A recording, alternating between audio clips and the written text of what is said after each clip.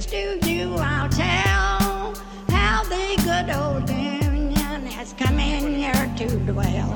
A battle in the heart of Alabama caught our attention. Coal miners in one community, they've been on strike now for months. Working as long as 12 hours a day, 7 days a week, in some of the most dangerous conditions. I really think that the labor movement is the single greatest force for democracy in the history of the United States. The story of Alabama is a story of not just resilience, but of militancy. I say no contract, you say no code. No contract, no contract. If we ain't all free, ain't none of us free. You're listening to Alabama's only union talk radio show, The Valley Labor Report, with Adam Keller and Jacob Morrison. All right, so we are off the radio now. Thank you for staying with us. I appreciate it. Appreciate your interest in hanging out with us. We've got some great clips lined up for you in overtime today. We're going to be playing a clip from CNBC, which is going to be fun. We're going to be playing a clip from Mark Walsh. That's going to be fun. And so hang out with us in overtime, and we will be right back. Welcome back to the Valley Labor Report. You are still listening to Alabama's only union talk radio show. We are now in overtime. Like I've said, we got some good clips for you. Adam, you had a couple things you wanted to riff on?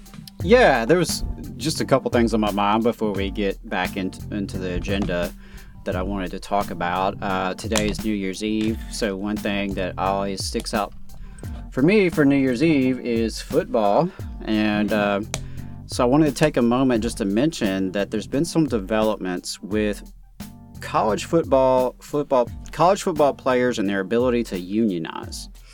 That's a story to keep your eye on, and it's a story that we're going to dive into more in 2023. Some of you may know that the players at Northwestern University several years ago, this would have been roughly a decade ago, maybe a little bit less, they attempted to form the first college football players union, and they were essentially stopped by the NLRB because their status as an employee was rejected. Cut to today, and a lot has happened in those past several years in college football regarding money. The players themselves have a lot more leverage now than they have maybe ever, because of new rules with name, image, and likeness, NIL.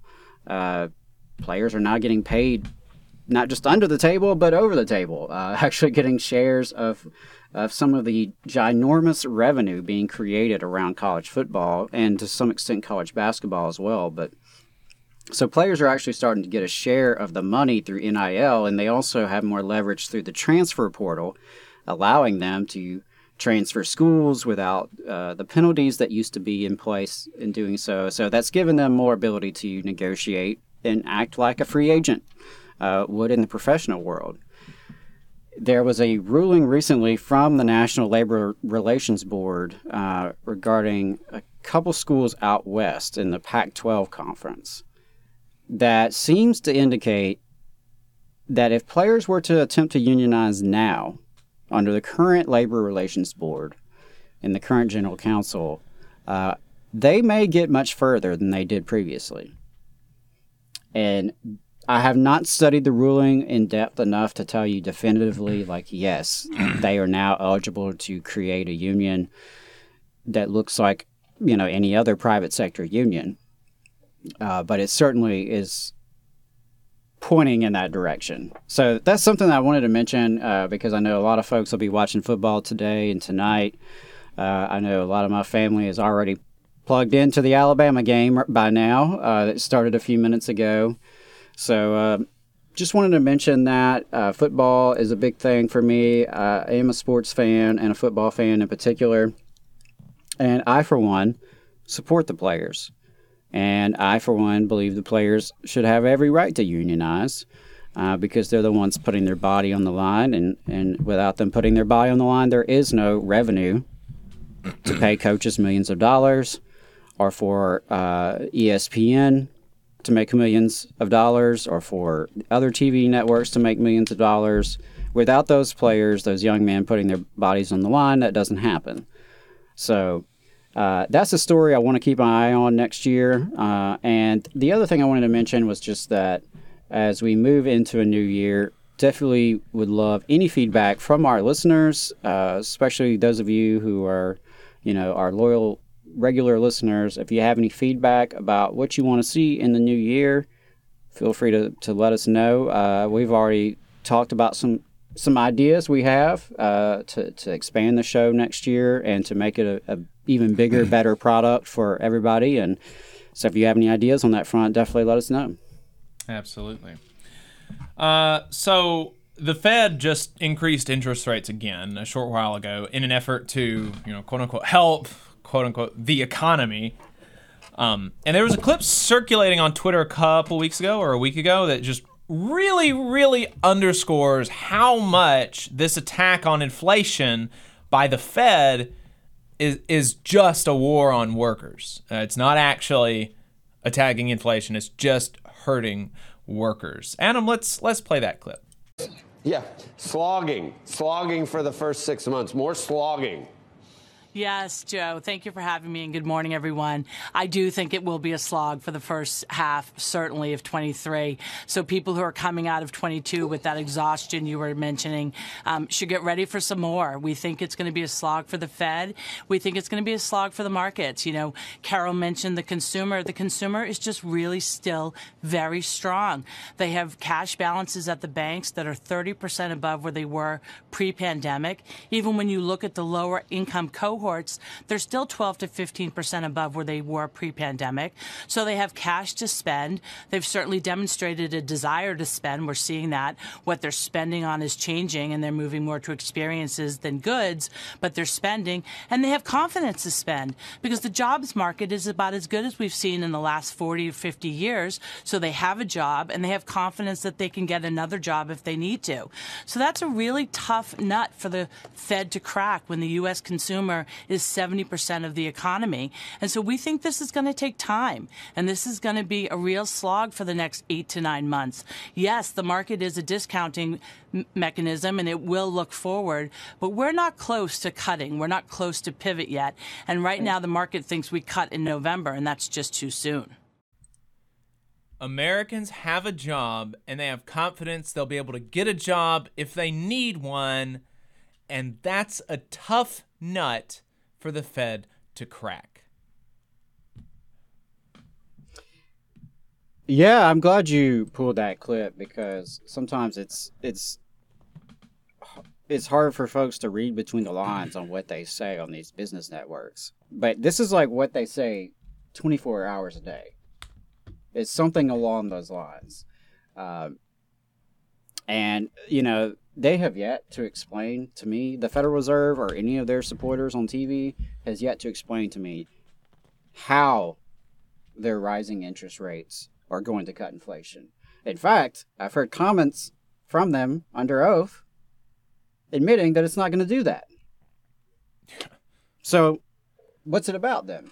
Right? If it's real, if we're going to talk about inflation every time we mention interest rates, but then we go on the record and say, well, yeah, these aren't actually going to decrease inflation, though, right? We're making these interest rate increases, but no, we can't prove that that's actually going to fix the problem that they're ostensibly in response to. Strom in the chat said, every hourly wage employee at my job just got a $3 an hour pay cut. That's insane. Great job market. Nope. And that's another part of the farcity of this the thing that it's overblowing like how good things are, right? It's overblowing how good things are, and then makes it as if that would be a bad thing if they were that good, right? Because it's not. That's to me, she painted a very rosy picture for the working class, right? And I know consumer is not the same as working class, but broadly, there's a lot. She was speaking about the masses, yeah, right? And if the masses having 12%, you know, she said something, the lower income has 12% more in their bank account. I don't know if that's true or if that's not. But if that is true, and that's bad for the economy, what the hell is the economy, right? Mm-hmm. What the hell is the economy if the lowest income folks have 12 to 15% more money in the bank, and that's bad for the economy? What the hell are these? What is that then? Right? Yeah. What is the point of the economy at that point? Yeah, it's a war on working class people that's being conducted by the Federal Reserve, and this is not the first time. We saw this about 50 years ago, right? With the rise of neoliberalism. We saw a very similar track from the Fed, and history is, if not repeating, at least rhyming right here. Right. Yeah, and you know, if you'll go back and actually read the history on the Volcker shock, the precedent for crazily increasing interest rates in this way is not good. Inflation came down, but it was because the economy was stilted. Workers, and when I say the economy, I mean workers were put out of work, put out on the streets because they were out of a job. That's what I say. That's what I mean when I say that. Right. Yeah, and that's what they're talking about at the Federal Reserve is rising unemployment on purpose. Right. Like they want to raise unemployment. They want to take more money out of the hands of consumers, aka workers, because they're spending too much. And because, like, if the thing is, their theory of this is that there's too much money going around in the economy, and so we got to take from the workers. Meanwhile, like 3 families have half the wealth in the country. Right. Yeah. Like if we really, you know, I don't know. I'm not an economist. Maybe it would be good if we took some money out of the economy. Who the hell knows, right? But if we need to do that, why don't we take it from the people who have the damn money instead of taking it from us? Why don't we take it from them? If the deal is, oh, the prices are too high, well, tell them they can't put the prices that high. That's simple. Yeah. Tell them that you know. Because if you look at actually where the increase in prices from consumer goods has gone, consumer goods have increased. I don't know, like a lot of percent, right? And there's been studies out there about what is this going to? What is this going to? You know, my bananas were, you know, I don't know, my milk was this much last year and it's this much this year. And what's the difference? What's that delta going to? Well, over 50% of that delta is just going to profits. Mm-hmm. So just take it. Just take the profits. Just take the profits back and then give it back to the people. Right. There's more than one way to skin a cat, and if that's actually the issue, you know, I don't know. I mean, even Richard Nixon was willing to indulge in price controls. Right. I mean, that's no socialist by any stretch of the imagination, but even Nixon was willing to engage in price controls. And when you're talking about fuel and food, other essentials that are also coincidentally just happen to be dominated by a handful of monopolies in these industries, right? That's another piece of the story. Right. That got the Federal Reserve is not addressing whatsoever. Right. And it's not to say, and you know, so I last time we talked about the Fed, we got people like, oh, well, what do you want the Fed to do? They can only do 1 or 2 things, right? And it's like, well, maybe the Fed just shouldn't do anything. Like, maybe it's not my job, you know, like if I'm a janitor, right? It's not my job to, you know, cut somebody's hair that walks in looking scraggly, right? So maybe they just shouldn't do anything, or they should do like less than they're doing right now, and they should be putting pressure on the Biden administration and saying, look, you know, this inflation is not caused by workers having too much money, because that's an insane thing to think. And so if we want to deal with this inflationary crisis, Congress has to do something. The president has to do something. We can't fix everything. Right. And that's just, you just got to know your role. You just got to know your role. You got to assess the situation. And obviously, workers do not have so much money that it's a problem. Workers do not have so much money that we need to be disciplined with a recession. Okay? That's just asinine. It's absurd. It is, but it's convenient for those who are in Congress and are in the White House to let the unelected Federal Reserve, this kind of obscure agency, be the one imposing austerity and recession. Right. Well, and look at what, I mean, whatever you want to say about Trump, in some instances, his political instincts are better than Joe Biden's, because when the Federal Reserve was trying to do this under his administration, he attacked the Fed. He was like, look, we'll get these people out of here. We don't need interest rates because he saw what was going to happen, and he saw that if a recession happened under his watch, he was going to go out. He was going to go out. He wasn't going to get reelected. Why does Biden not have the political instincts of Donald Trump? Like, what a thing to say, but that's an accurate assessment of what's going on with these comparable things happening.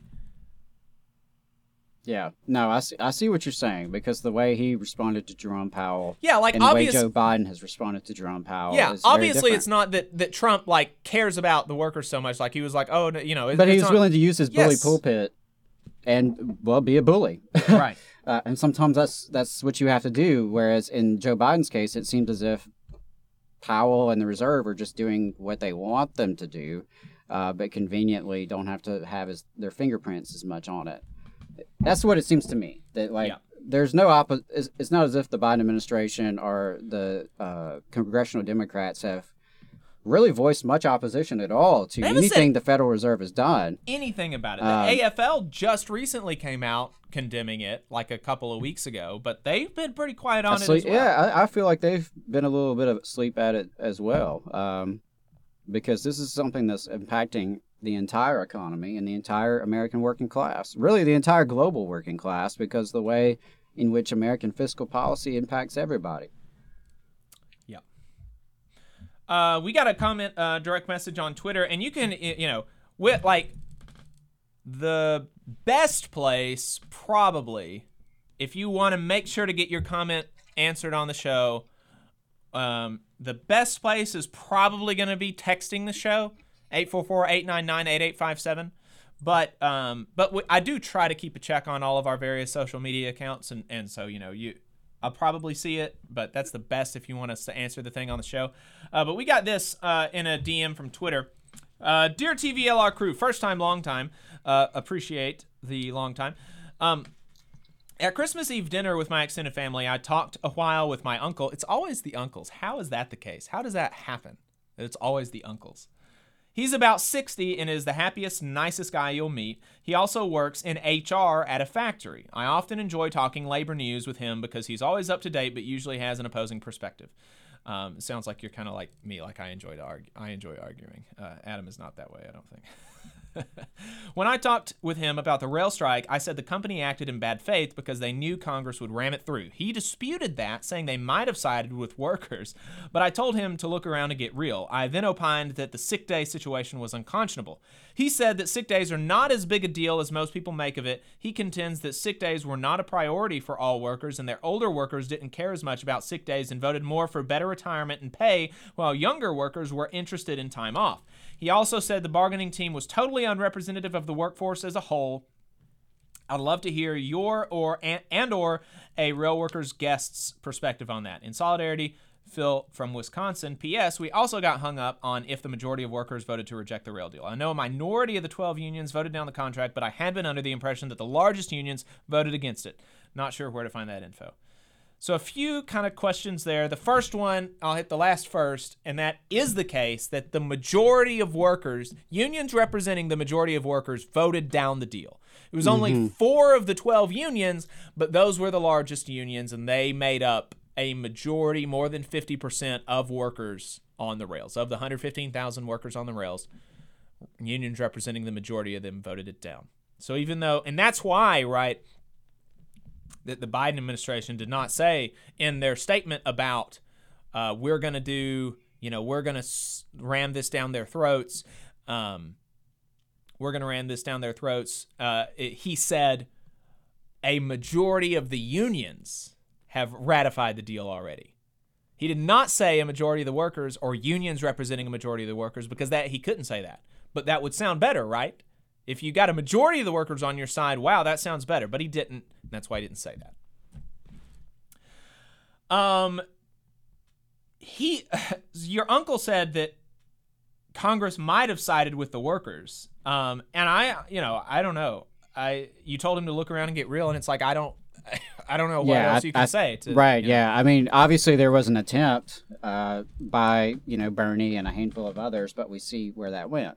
Yeah, and that's never happened in the history of the Railway Labor Act. Right. For yeah. I mean, 130 years, this thing has been the law, and never, ever, ever has Congress and the president sided on, been with the rail workers. Right. So. So yeah, it was. You can look at the state of things now. You can look at the historical precedent. We all knew pretty clearly that if it was in the hands of Congress, it wasn't going to turn out well for the workers. At least, I do appreciate those who fought the good fight. Right. That very small handful.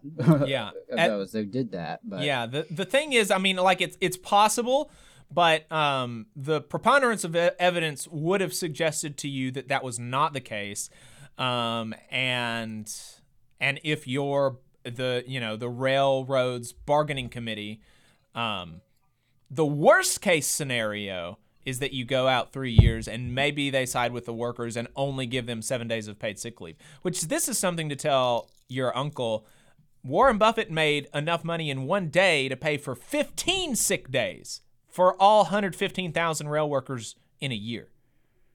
Right? So that's like the wealth disparity here is just ridiculous. Warren right. Buffett, so if you're going to say it's not really a big deal to the workers, well, it's really not a big deal to the company. Right. If we're being honest about it. Yeah. So, is it likely? It's not likely that Congress was going to side with them, but even if they did, the unions were asking for such a little bit that it's like, well, it's better doing this now than having done it 3 years ago when they began bargaining, right? He said that sick days are not as big a deal as people make of it. And I don't know where it's difficult to, all of the reporting that I've seen on it, people actually talking to rank and file rail workers, Jonah Furman, Mel Buer, Max Alvarez, all these people, Josh Idelson. Sick days has been the thing, right? And sick days has been the thing that has been put forward as the representation of these rail workers losing their lives to the rails more broadly. But that's always been I've never seen any of them. I have not seen a single rail worker put forward better retirement and more pay as their primary reason for voting down the contract. I've just never seen that. Right. And I feel the work-life balance seems to be so much bigger. Which is not to say that they don't deserve better pay or better retirement. Obviously, I think they do, right? I wouldn't be opposed to that. But I feel like compared to like a normal person or whatever, I feel like I've been following this pretty regularly. I've literally not seen it once. So I don't know where your uncle would be getting that. I don't know where he would be getting that. It seems like work-life balance is the thing that all these people, and I have seen on the flip side, I've seen young workers talk about the work-life balance, talk about the sick days. I've seen old workers. I've seen people that have retired from the rails that are still active in their unions talking about the work-life balance, talking about the sick days. So like that really, really, really seems to be the thing. And I don't know how, to convince him of that other than to say that I've just never seen what he contends. He said the bargaining team was unrepresentative of the workers as a whole. Potentially. I don't know every single person on the bargaining team. I do know that is an issue in some cases.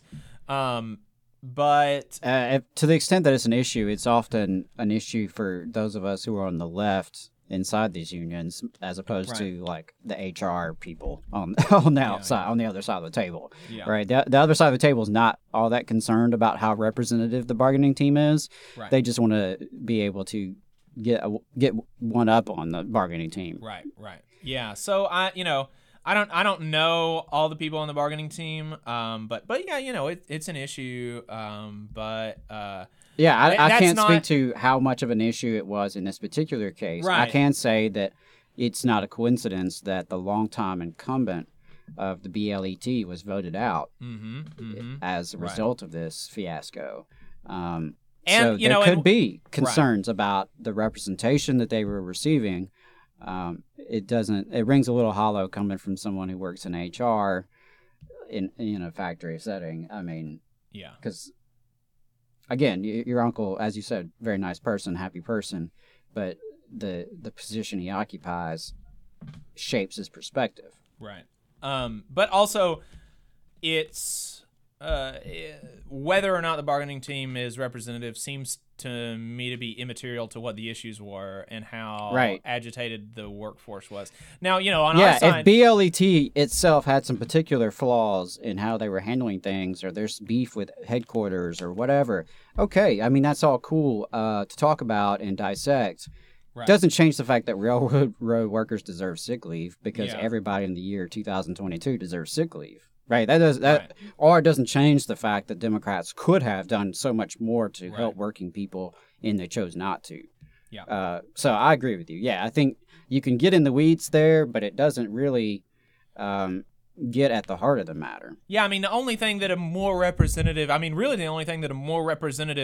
bargaining committee would have done is probably would have been pushing for more. It's probably would have been pushing for more sick leave, for more time off, and more. If anything, it appeared. Yeah, I would imagine so. It would have been a more militant bargaining team. Yeah. I would say the rank and file were probably, out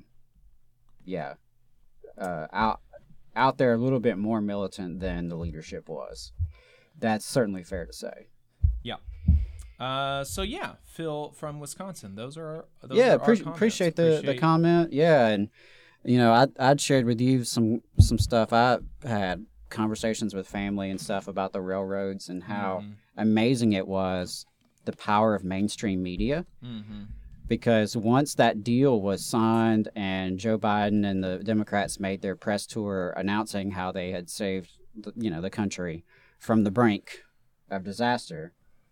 I have a family member who had been watching our coverage and listening to our coverage, listening to rail workers themselves, and was right on line with us. But then once they caught wind of, once that blitz on CNN and MSNBC and CNBC and Bloomberg, after, a 2-day cycle of that, it was like everything we had talked about had just disappeared and had been washed away by the propaganda. And boy, that was very frustrating. Yeah. And that's something that I think a lot of us deal with in our lives when we talk with friends and family is the power of media to shape people and the exposure to what people do and don't know. I mean, like you were mentioning with this guy's uncle, I don't know where he got some of that, but it wasn't from actual real journalism occurring on the subject. Yeah, I wouldn't seem to be. So yeah, I mean that's part of it too is the media diets of people and how that impacts folks, because boy, that was just driving me insane. Yeah. Seeing how quickly that switched with people once the media put out that press for a couple of days. Yeah.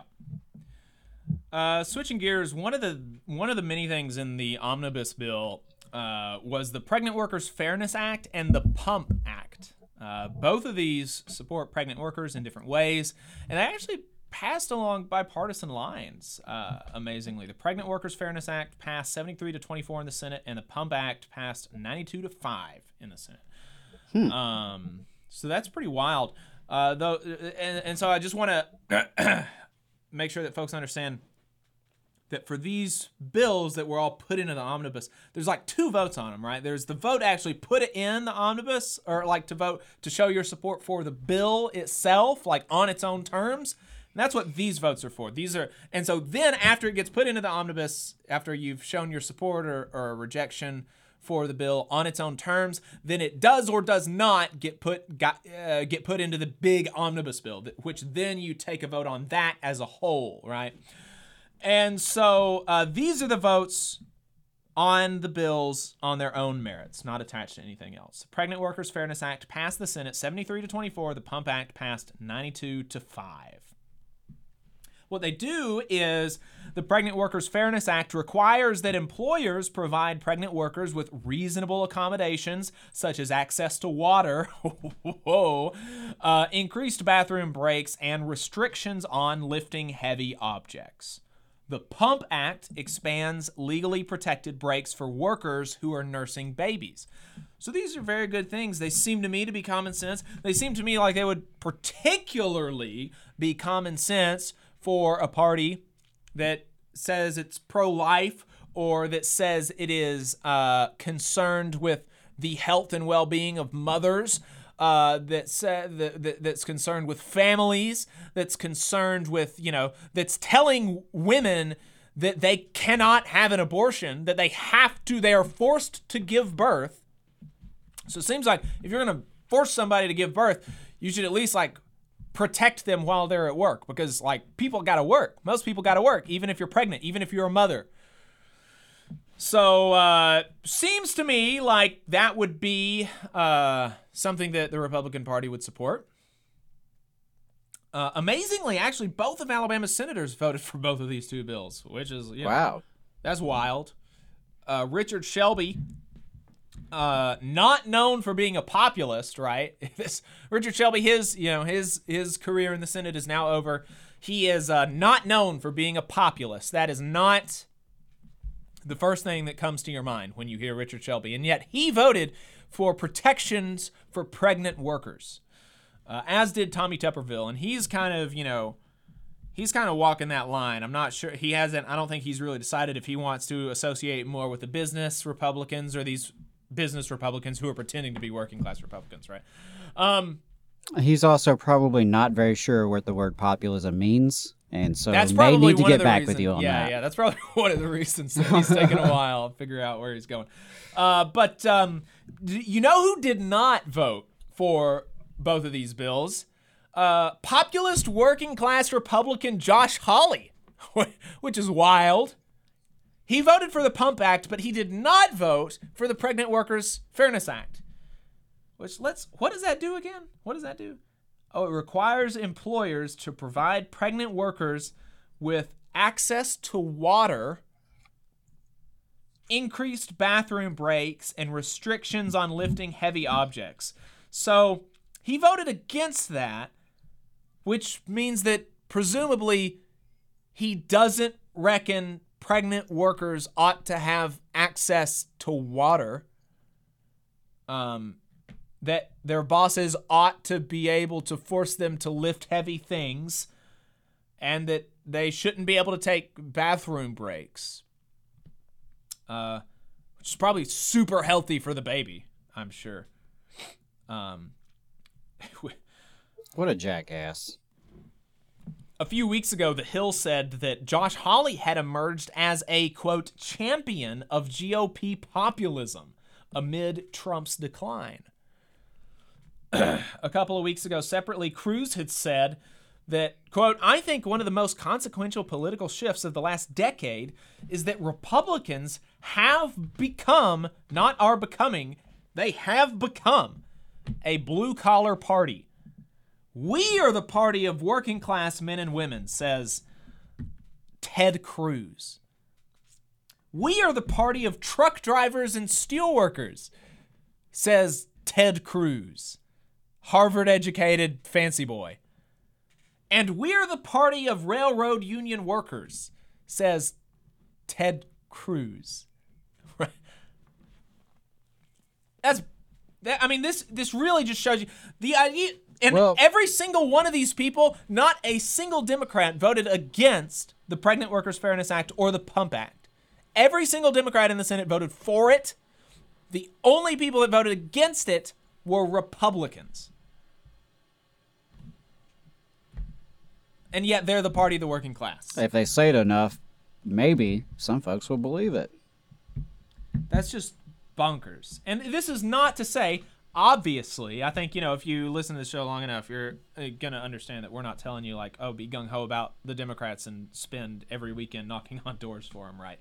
That's not what we recommend you do. We, in fact, recommend you do not do that and spend your time doing something more fruitful, like which in this case would be almost anything else. Almost anything, yeah, like organizing a union or taking a nap, Self-care, yeah. Self-care, yeah. These are things that you could do that would be more helpful for the world than, knocking on doors for most Democrats. But we also particularly do not want people to fall for this scam about Republicans being the party of the working class. Right. Because one of the people leading this movement in the Republican Party, leading the movement of people pretending to give a damn about working folks, is Josh Hawley.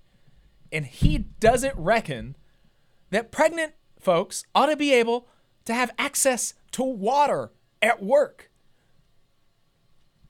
Like, what else do you say? That's bonkers. I don't know if you've got anything else on that, Adam, but I can't think of anything else to say other than that's crazy. No, I mean, I just will echo what you said about that. I mean, the Republicans are doing this posturing about blue collar and working class voters, and of course, we could always add in parentheses white, right? Because obviously they're not too interested in appealing to non-white working class voters. And if you're not sure about that, just, pay attention to literally anything they say, or the way they present themselves. But even beyond that,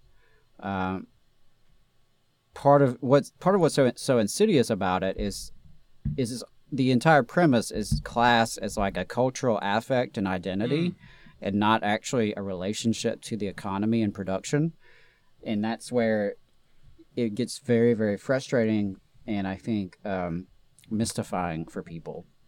And you walk away from watching Fox News and MSNBC and working class or blue collar, it's almost like a cultural brand, or, it's like what kind of truck you drive and what do you wear flannel shirts and that kind of thing, as opposed to, okay, do you work for somebody or does someone work for you? Yeah. Where do you sit in this economy? Are you a wage earner, or do you live off profits and rents and dividends and interest? Yeah. And so that's not what they're discussing when they're talking about class. They have tried to shoehorn working class into being a synonym for cultural conservatism. Mm-hmm.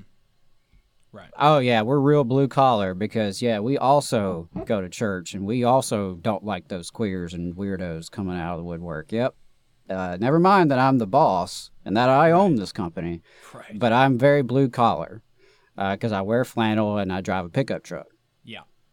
Yeah, a $50,000 pickup truck. Yeah, that just has always irritated me, and I've always seen that a lot here in the South, like intersecting with the redneck identity too. You have those like fake rednecks who, they're trying to portray themselves as these country redneck folks in their $50,000 truck and several $100 outfit. It's just. To me, that's what it reminds me of. Right. It reminds me of the rich suburban kids that were play acting as rednecks. And they're doing the same kind of stuff here. Yeah. So getting back to the railroaders for a second, Sam Cedar on the Majority Report takes messages to the show. And one listener asked, basically, why should Biden spend political capital on railroad workers when so many are conservative? So many are that, conservative work. There are which is, we were just talking about Ted Cruz, Josh Hawley. They're pretending to be, pro-working class and turning that working class identity into a cultural affectation. When we say that, we are not saying that there are not working class people who are culturally conservative. That is obviously the case. And there are, to the clip that you're about to see, to this IMers point, some of them are conservative. I think Sam answered well. I wanted to expand on it, though. So, Adam, let's play that clip, and then we'll respond. Support the workers, but real talk. How many of those union guys actually vote for Democrats? 40, 50%? Just a raw political calculus. Speaking specifically about the rail union, check the demographics. I get your point, but I think the symbolic part And I happen to believe that they're like mainstream Democrats, people in general don't care that much. They really don't. They would have cared much more about the strike happening and things. But I think for the base of the Democratic Party, a significant portion of the base of the Democratic Party, this is something that's going to sting for, into the next election. They got to do something about it. Yeah, so one of the things that I just want to expand on is that, in my opinion, that there are a large contingent of union railroaders who vote Republican is a reason to support them. Right, it's evidence of your own failures thus far. Evidence of your own failures so far, and it is like they're there for the taking. I mean, if you read, I just sent you last week, Adam, a page from a book that I'm reading about a paper strike in Maine, where Jesse Jackson came to speak to them, and he just came to speak to them. Imagine if he had the power to give them 7 more paid sick days, and then he did it, right? Imagine how much that would do. But he just came to speak to them and show his support. And this one white woman said, "Yesterday, I could not have imagined voting for a black man for president. And today," this is quote is after the speech, "today I'm writing him a check for his campaign." That's how much power you have to influence the decision of people when you help them. When you reach out your hand to folks, people appreciate that. People appreciate that. And you illuminate whose side people are on. And so if Joe Biden came out there and went to support these I'm confident that it's not a majority, but some of these union rail workers who do vote Republican, they're going to say, wow, that's funny. This Democrat got me 7 paid sick days. Wow. And look at this. Dozens of Republicans voted against it. So if it was up to them, I wouldn't have it. That's interesting. Donald Trump hasn't said anything about this. Well, that's interesting. So like the fact that it's a constituency that's ready for the taking is what I'm saying. Obviously, if he had done this, I'm not saying 100% of these people would have voted Democrat, but more of them would have. I can guarantee you that. I can guarantee you, bet me any amount of money you want. I mean, it's not operable because this isn't happening, right? But if Joe Biden had gotten them 7 paid sick days, I bet you any amount of money that you wanted, more union railroaders would have voted for him than will in 2024 now. And more union people, because it's not just like Sam said, this is going to sting the base. The base of the Democratic Party, the people who are activated and routinely vote for Democrats, union members across the country, this stung for them. And it is going to be that much harder to pull the lever for the lesser evil for people in 2024. Yeah, you're exactly right. You're exactly right. I mean, and let's also just say this. It's the right thing to do. Right. Like, would be nice if we could. Demographics aside, polling aside, partisanship aside, it's the right thing to do to help workers, right? And you should have a politics that's based around how do we help working class people? How do we build the power of working class people? And I think if your politics is motivated by that, you're not even really going to have to ask this question. Right. Yeah, that would be nice if we could just have politics, and the questions are, does this help working people? That would be nice to have a politics like that. But also on the flip side of that, like, okay, it's the right thing to do. I contend, and I feel extremely confident about this, it would be politically expedient. There would be a value to it in terms of the people that will vote for you That's what I contend. I also contend that it's zero cost. You know, like who is the constituency that is going to be going into the ballot box in 2024 saying, I would have voted for Joe Biden, but he gave rail workers 7 paid sick days. I would have done that, but now I'm not. Who is that? Warren Buffett? Yeah. Yeah, I mean, I assume it's the handful of railroad barons. And, I mean, maybe there is legitimate fear there of the railroad barons and what they would do to them. But last I checked, they weren't, like, already there. It's not like they could count on them for support. Right. So I suppose you could inflame tensions there, and that could come out hard and heavy for the Republicans and fight you hard in the future elections. But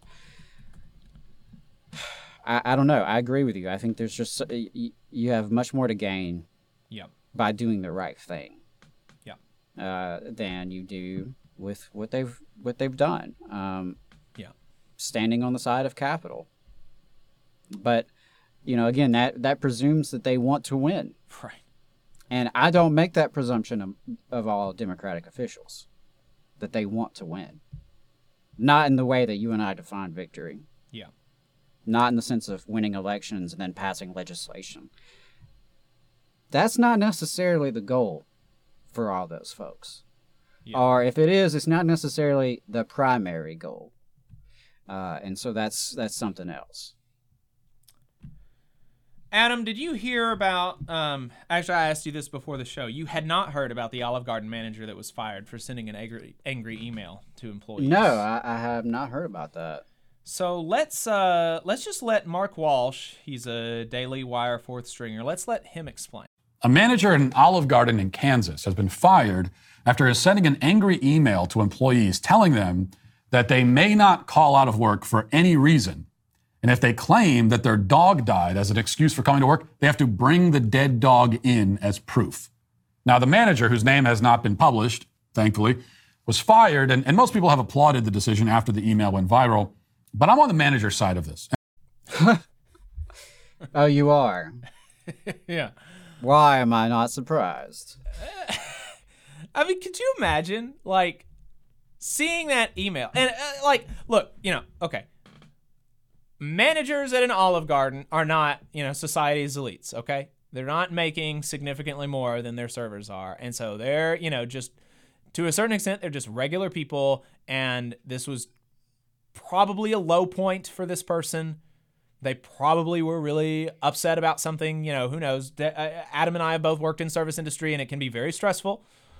I even served as a shift manager for a while in a fast food industry. So, I got a little taste of it. Like I am pretty familiar with like what the general managers and those type go through. And yeah, you're right. I mean, obviously there's power dynamics at play there. They have more power than the workers in the restaurants, but in the grand scheme of the economy, they're pretty low. Yeah, sure. And they have to. I mean, and in most cases they have to work hard. Right. This is not a management type of position where they don't have to work. Right. Typically they do, and it would not be until you get to higher like levels in the corporate chain or other or like the owners, the franchisees. Now, yes, in those cases they're not having to work. But your regular general manager at a restaurant, they have to work, and they have to work hard, and they have to work more than most of their employees. And a lot of times what it is they take employees who are servers and cooks and stuff like that. If they find one that has management potential, quote unquote, they try to talk them into going into management, partially so they can work them more, but at a salary as opposed to an hourly rate, right? Yeah. And so if you got somebody who's working 50 hours a week, put them on salary, call them a manager, and then you can work them as much overtime as you want. And I've seen that a lot in the service industry. Yeah, I've had to put shifts together, and I have been like the lead person during multiple shifts, and so I have felt the frustration of somebody calling in for what I presume was probably a BS reason, right? But it's also Olive Garden. It's a minimum wage job. Those servers are making $2 an hour. Olive Garden gives them $2 an hour for their time. And so, you know what? Like, as the person who has to do the shift when somebody calls out, like, that sucks. But Olive Garden doesn't get, they can't expect to get more than a $2 an hour commitment. And I got to tell you, right now, my commitment that you would get from me for $2 an hour is pretty low. Well, Jacob, doesn't that impugn your work ethic, sir? Right. Well, that aside, I mean, I was just reading over the actual text of the email, and this person is talking about how they got in a wreck on the way to work. Airbags went off and everything. The car was totaled. But they, you know what? They still showed up to work on time. Yeah. Well, now that is brainworms. Right. Yeah. Like, okay, that's not you being a dedicated hard worker. I'm all about being a dedicated hard worker. That's not even normal. That's not right. Right. That should be like a red flag. And I hope that, like, upon reflection, they reread that sentence and think, you know what? I have some weird priorities in my life. Yeah. I put Olive Garden above my own, like, personal well-being, personal safety. Right. Yeah, it's and think about weird. that. Like this person, I don't know if male or female, this person was let go after 11 and a half years of Darden because of this email. And I don't know how much, but like, I don't know how much other issues that they had with this person from this email. Probably, I would assume, like, they were not an easy person to work for, right? But that is kind of like, wow, one Isn't email. That proof? Isn't that proof Right. of, like, the just the folly of having such loyalty to these companies that have no loyalty to you? Unless you have due process in law or union contract, you can be fired as an at-will employee, and they do not give a shit about you, no matter how long you've worked there, no matter how dedicated you are. That's business. What was it the UMWA guy said earlier today? Something about the bottom line is always going to be on top of people, Right. and that's it. Yeah. In the comments, we've got Charles says, referring to these to the managers, you do manual labor and you manage. I was a manager at Papa John's and worked 7 days a week, was averaging about $7 an hour. People used to regularly threaten to hurt us over messed up pizzas. People would scream at us. Workers called in every day. Very stressful. Obviously, very stressful. And so, like, I saw that a lot too. The email, totally inappropriate. If this was it, do I think that this person deserves to be fired? I don't know. That's tough for me, especially if this is true. 11 and a half years, that's rough, right? That's rough. And no doubt this person probably worked, Charles, like you, not making a lot of money, working all the time. And so this is not to email, totally inappropriate, and this person needs to get their priorities in order. But none of this is to say that this person didn't work hard. But let's actually read. Well, and in general, I usually am against firing someone, especially who has a length of service, over a mistake. Right. So let's actually read the email, though. Our call-offs are occurring at a staggering rate. From now on, if you call off, you might as well go out and look for another job. We are no longer tolerating any excuse for calling off. If you're sick, you need to come prove it to us. If you're, like, what, by sneezing on you?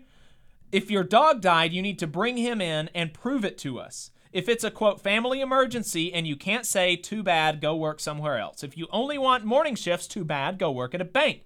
If anyone from here on out calls out more than once in the next 30 days, you will not have a job. Do you know in my 11 and a half years at Darden how many days I called off? 0. Psychotic. Insane. Looney Tunes. I came in sick. Gross. Not healthy. I do not want my server or my cook or anyone in the restaurant to be sick while I'm eating their food. Ew. Ew. Gross. What the hell? Why? I got in a wreck. Literally, that's like a health violation, right? Like, you can't, you're not supposed to do that. Right. You're not supposed to do that. And maybe she should be wondering if Darden is providing sufficient sick leave. Yeah. So that she didn't have to do such a thing.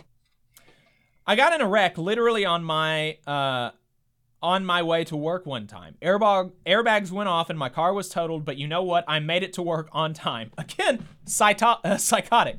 There are no more excuses. Us collectively as a management team have had enough. If you don't want to work here, don't. It's as simple as that. If you're here and want to work, then work. No more complaining about not being cut or not being able to leave early. And this is a thing that I have a real issue with in the service industry, because on nights where you should not be keeping the entire serving staff on through the whole shift, because as the rush leaves, you should be letting servers go, because servers only make $2 an hour. So if they don't have tables, or they don't have as many tables, they don't get paid, right?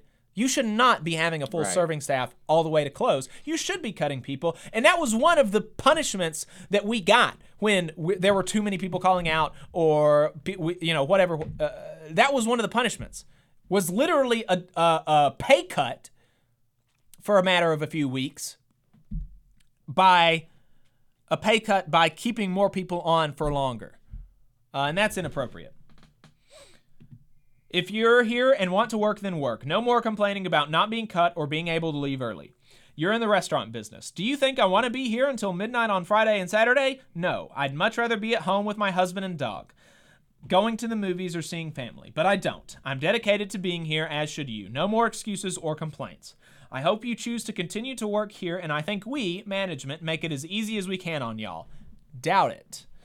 Thank you for your time, and to those who come in every day on time and work hard, I wish there were more like you. Psychotic email. I'm dedicated to being here, as should you. Right. I'm selling a fraction of my time and my labor power in exchange for a wage that's not very good. Yeah. Okay? There's not a lot of dedication that needs to go into that. And I'm someone who's always tried to do a good job, even when I worked at these crappy jobs in certain restaurants that were underpaying me and overworking me. You know what? I still tried to do the best I could, because that's just how I am. My mama raised me, always work hard, no matter what. And so that's what I've always tried to do. But, come on now. Right. Dedication. Right. It's just, it is bizarre. And that's, like you said, that's fine enough. And I work hard. I try to work hard, and I think it's good to work hard. And I don't think it's good. If you're gonna work, you should put in some amount of effort. But also, the companies should pay you for your effort. And if they don't want to do that, then what do you expect?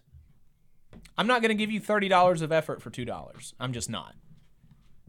And similarly, they're not going to give you $30 an hour for $2 effort, right? Exactly. They're not going to give me as a customer $30 of food for $2 either. Right. So it never, ever, ever goes the other way.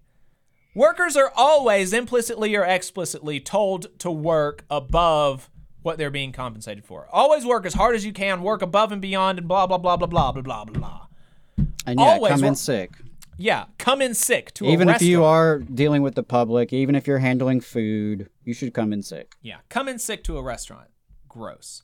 But it's never expected for the company to pay you more than the value you create. It's never expected for a company to pay you or to give you more goods or services than you pay for. That's just never the case. It's always workers who have to give more than we're being compensated for. And that's just ridiculous. Mark Walsh explains why he doesn't, why he is on the side of the manager. So let's hear him out maybe. I don't know, maybe there's something that we're not thinking of. Let's play this first clip. The point is that there is reason to object to this manager's message to employees if you insist on taking it absolutely literally. But a more charitable interpretation is that this person is trying to run a restaurant and yet is sabotaged every step of the way by spoiled, entitled brats who want a paycheck but don't want to put the work in to earn it. And these are frustrations shared by a great many managers in the restaurant and retail space and other industries. Call-outs and no-shows are at an all-time high. And it's not because everyone's dogs are dying all of a sudden. It's not because there's a record number of family emergencies. If it's a medical emergency driving this problem, the medical emergency is a severe allergy to hard work, I think that's the real epidemic happening here. This is an affliction which has spread across an entire generation and beyond. And the people who are trying desperately to keep our economy afloat by keeping these businesses open, they're fed up and they're furious. And as I've often preached, life requires work. Life is work. I wish it wasn't that way, but it is. The only question is whether you will do the work necessary to sustain your own existence, or if you'll find a way to force someone else to do it for you. That last part was interesting. I wanted to leave that in there because that's like, so are you going to do the work or are you going to be a boss, right? That's the thing. Right. That's the real thing. He's meaning it as, are you going to do the work or are you going to be some lousy welfare queen or blah, blah, blah, blah, blah. That's what he's meaning it as. But of course, working people actually know that the real thing is we do the work and the people at the top make the money. That's the thing. Rail workers are the ones pushing the trains across the country and Warren Buffett's making all the money, right? That's the actual dynamic. That is the real life dynamic every day across the country, is that workers do the work and bosses make the money. Bosses make the money. But that's not what he means. He also mentioned as the clip started that call-outs are at an all-time high. How would one even assess such a thing? How does he know that? Well, I'm sure he's very up on the latest industry trends and data. Wouldn't you know? They take journalistic integrity very seriously over there at the Daily Wire. Yeah. $30 super chat from Bigalameo. Thank you. Drop some love for the Valley Labor Report, fellow plebs. Sid says the point of these right-wing shows is to be for the bosses. Being transphobic is just the cherry on top. And that's what we want to point out for these people. Like, I want, I hope that we get some people, because usually when we talk about these people, sometimes we'll get in their algorithm and some of these folks will come in and they'll be like really angry, right? That, that I'm insulting their, favorite personality, whatever. But you've got a lot more in common with the person whose dog may or may not die and doesn't come in at Olive Garden than you do with people like Mark Walsh. And that's the thing. That is the thing that you need to understand. And you do have a lot in common with this manager, but the manager is taking the side of corporate. They're not showing solidarity with people that work like her. They're taking solidarity with corporate, and that's the issue. And that's what people like this Walsh person that's what they're doing. Let's play the next clip. Door number 2 was never available to most humans who have lived on the planet, but it is available for us. Okay? Because as it turns out, the system that really controls things, this is what they want. They want you to be a lazy good-for-nothing, just coasting through life with no ambition, no real desires, no plan, nothing. They want you to be satisfied with being merely fed and distracted. That's what they want.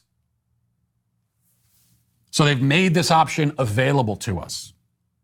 And you think you could protest that system by doing exactly what they want, by becoming the sort of person they want you to be, which is like a non-person, a non-entity, and just a big nothing? What system is he talking about that wants people not to work? Like, this is what not understanding. This is what not understanding or pretending not to understand. I don't know which it is for this guy, right? I'm not sure if he actually really believes that the system, whatever that may be, doesn't want us to work. I don't know if he actually believes that or if he just pretends to believe that, because pretending to believe that plays into what you were talking about earlier in the show, Adam, the turning of working class into a cultural conservative affect. Turning working class not into,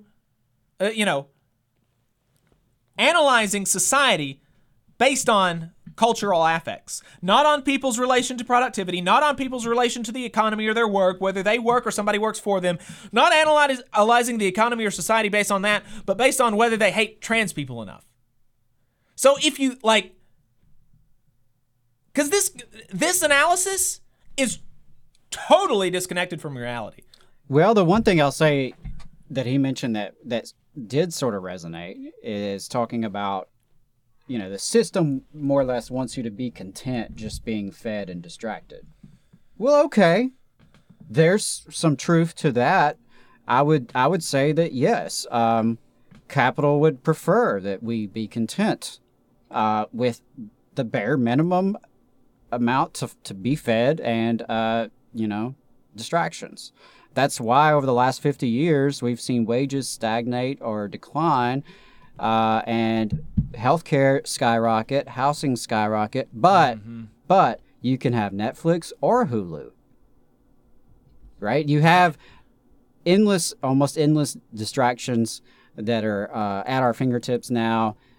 It's so much cheaper now to afford a computer, a flat screen TV, to get access to all the streaming. That is where we've seen prices go down and where technology has really grown, and it is in the field of distraction. Yeah. So, maybe he is onto something a little bit there, but he's talking about phenomena that is neoliberal capitalism. And neoliberal capitalism does not they want you to be content and not ask for more, but they do not want you to not work. Right. You have to work. Outside of a reserve army of unemployed, and which, again, there is a segment of society that will be unemployed, and that is on purpose, because as long as there's unemployed folks, well, that's always leverage for the employer. I think oftentimes these far-right cranks will touch on things that can resonate, but from the wrong direction, or they're describing the consequences of their own ideologies. Right. Charles says he's projecting a weird existential shadow of his ideology. Yeah, projection is a lot of what this is about. So I've got one more topic that I wanted to touch on, and that's this hustle and grind stuff that's popping off. A few weeks ago we talked to some hustle and grind folks locally here on the show, and one of those reasons is that, like I said earlier, I like to argue. I enjoy talking to people that, maybe that's a character flaw, but I enjoy stuff like that. But also, these type of folks are really popping off in a lot of ways in the last year or so. These red pill guys, Andrew Tate is one of them. He just got arrested in Romania for human trafficking charges, actually. But that's not what I wanted to talk about. I wanted to talk about a tweet that he sent on Christmas. What are you doing? Tweeting crazy things on Christmas. Go spend time with your family. And a response that he got from a just really, really, really sad guy. I really feel sorry for this guy. So, Adam, listen to this. Here's Andrew Tate's tweet. Christmas message. You are poor. You are unimportant. Men do not fear you. Your woman disagrees with you. Your lives are shit. If I was forced to endure a year of your life, it would be the worst level of depression imaginable. This is clearly an insult on normal working people. Just a normal working, this is his Christmas message to you. Is that you're terrible, you're not as fancy as me, you don't have a Bugatti. Your woman disagree. Come on now. Yeah. It's bizarre, but it's bizarre that people, because he's obviously, if you are not a millionaire or a billionaire, he's talking about you. Even if you listen to his, this was on Twitter, so like this was for his followers, right? This is what he thinks about you, and he's saying it out loud, and people still like it. I don't understand. And particularly like the groveling that people did in the comments of this. A lot of it was people clowning on him, and rightfully so. But this guy, I mean, just from a self-proclaimed business owner, quote, "This is big inspiration. Doesn't matter how it is dressed up. Real talk or talk, you got to get yourself going. It's Christmas Day, and I'm still grinding. There's someone out there who will work even harder than me today. I need to be them and outwork them. Attitude." What a sad life, right? I mean, just how do people look at that? Look at that kind of thing. This is the kind of audience that this guy attracts. How do people look at that and be anything other than sorry for him? But, this kind of stuff is really beneficial to capital. You get these freaks preaching to disaffected young folks that you got to grind on Christmas or else you're a terrible person. And it makes you a lot more malleable to the boss. It makes you a lot more malleable if your entire self-worth is a competition with some freak on Twitter about how hard you work, how many hours you worked in the week, or how many, NFTs you're selling, that's helpful for the boss. That's helpful for capital. And it also individualizes your problem so that you're not looking outwards. I'm a low-wage worker at Papa John's making $7 an hour. It's my fault. I just need to work harder. I need to give more to Papa John's. Yeah, that's one of the things that I notice a lot about a lot of this rhetoric is it's all about the individualism. Yes. And it's neglecting to recognize that we are members of a society. And society affects us and we affect society, but no, not to hear them talk. It's all just about you individually. Yeah, if you're poor, it's because your own mistakes, your own flaws. And if you make it big and you are rich, well, then it's because you're just that much better than everybody else. Right. And so the hustle and grind folks are on their way to reaching the top where they can, sit safely and on their perch and look down on all the rest of us that aren't as good as them. I mean, you listen to, it's and a very bizarre kind of mentality. And frankly, one that is, I think, lends itself to pretty sociopathic outcomes. Right. Yeah. Just what a sad life to tie your entire self-worth to the time that you sell to a company or to building up a company that you don't care about. It's one thing, like I put a lot of work into this. I don't make any money from it. I don't take any money from it. But I put a lot of work into it and I'm proud of it. But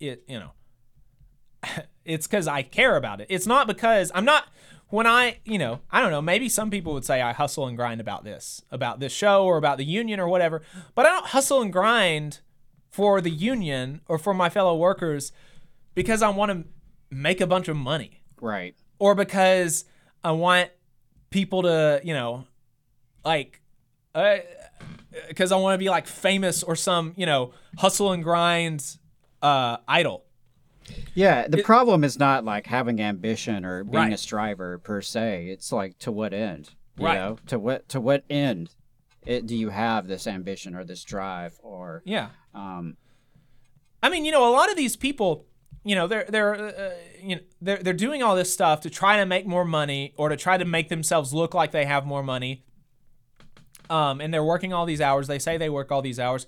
And, I don't know, if you added up all of the time that I spend not leisure time, between my full-time job, my work for my union, my work for the Labor Council, my work on the show, you add all that up and probably I'm working as much as a lot of these weird hustle and grind people. But it's not for this weird material obsession. It's because I work at my job to make money to live. And that's it. That's it. I have a certain amount of, affinity for the work that I do at work. I feel like I'm doing a certain amount to help the environment and things like this with my job. But at the end of the day, it's your means of survival. It's my means of survival. The other stuff that I hustle and grind for is because, I believe in it. I believe in it. I believe in working people. I believe that we deserve more. And I believe that, that I want to help folks understand why they deserve more, understand that they deserve more, understand how to get more. And it's not by, sacrificing your life to a corporation. It's by coming together with your fellow workers and taking back the time that you have from that corporation and making them pay you equitably for it, making them pay you reasonably for it, so that you can spend the rest of your time doing something that's actually meaningful. Doing something that's actually meaningful, like spending time with your family, like making friends, like going to the bar, going to the church. Doing something that's actually meaningful instead of sacrificing your life to capital. Just what a sad way to live your life. What a sad way to live your life. On Christmas, no less. On Christmas. Yeah. Yeah. Talking about I'm grinding on Christmas and I feel bad. This guy, you can tell he feels bad because he's not grinding even harder. How sad. Yeah. How sad. Well, and it's also sad when you see folks that can't believe in anything bigger than themselves. And that's a big problem in this country, is folks who cannot see or believe in something bigger and beyond their own immediate life. Yeah. So I think anyone who in any way does act in some way or believe in some way that recognizes the connections that we have as fellow humans, you are a radical. Mm-hmm. Whether you realize it or not, because frankly, it cuts against the grain of what we're trained to think and believe in this country. Because this hustle and grind stuff is not really all that new. It's just repackaged every few years. Yeah. It comes and goes, and it's always going to be an undercurrent in our culture. Yeah. All right, folks. That's going to wrap it up for us today. Yeah, I hope everyone had a great Christmas. Wanted to wear my Toy Makers Local 69 Elf and Reindeer Union sweatshirt today, since this will be my last time for a year. But yeah, I hope everyone did enjoy their Christmas and whatever other holidays they may be into over this time of year. Hope everyone has a safe New Year's Eve. Stay off the roads if you can help it. Just be responsible. And really looking forward to 2023 and the many good things we have coming down the pike. And looking forward to doing bigger, better things in the year ahead. Until then, send us money at tvlr.fm/donate. Stay safe. All power to the working class. We'll see you next year. Bye.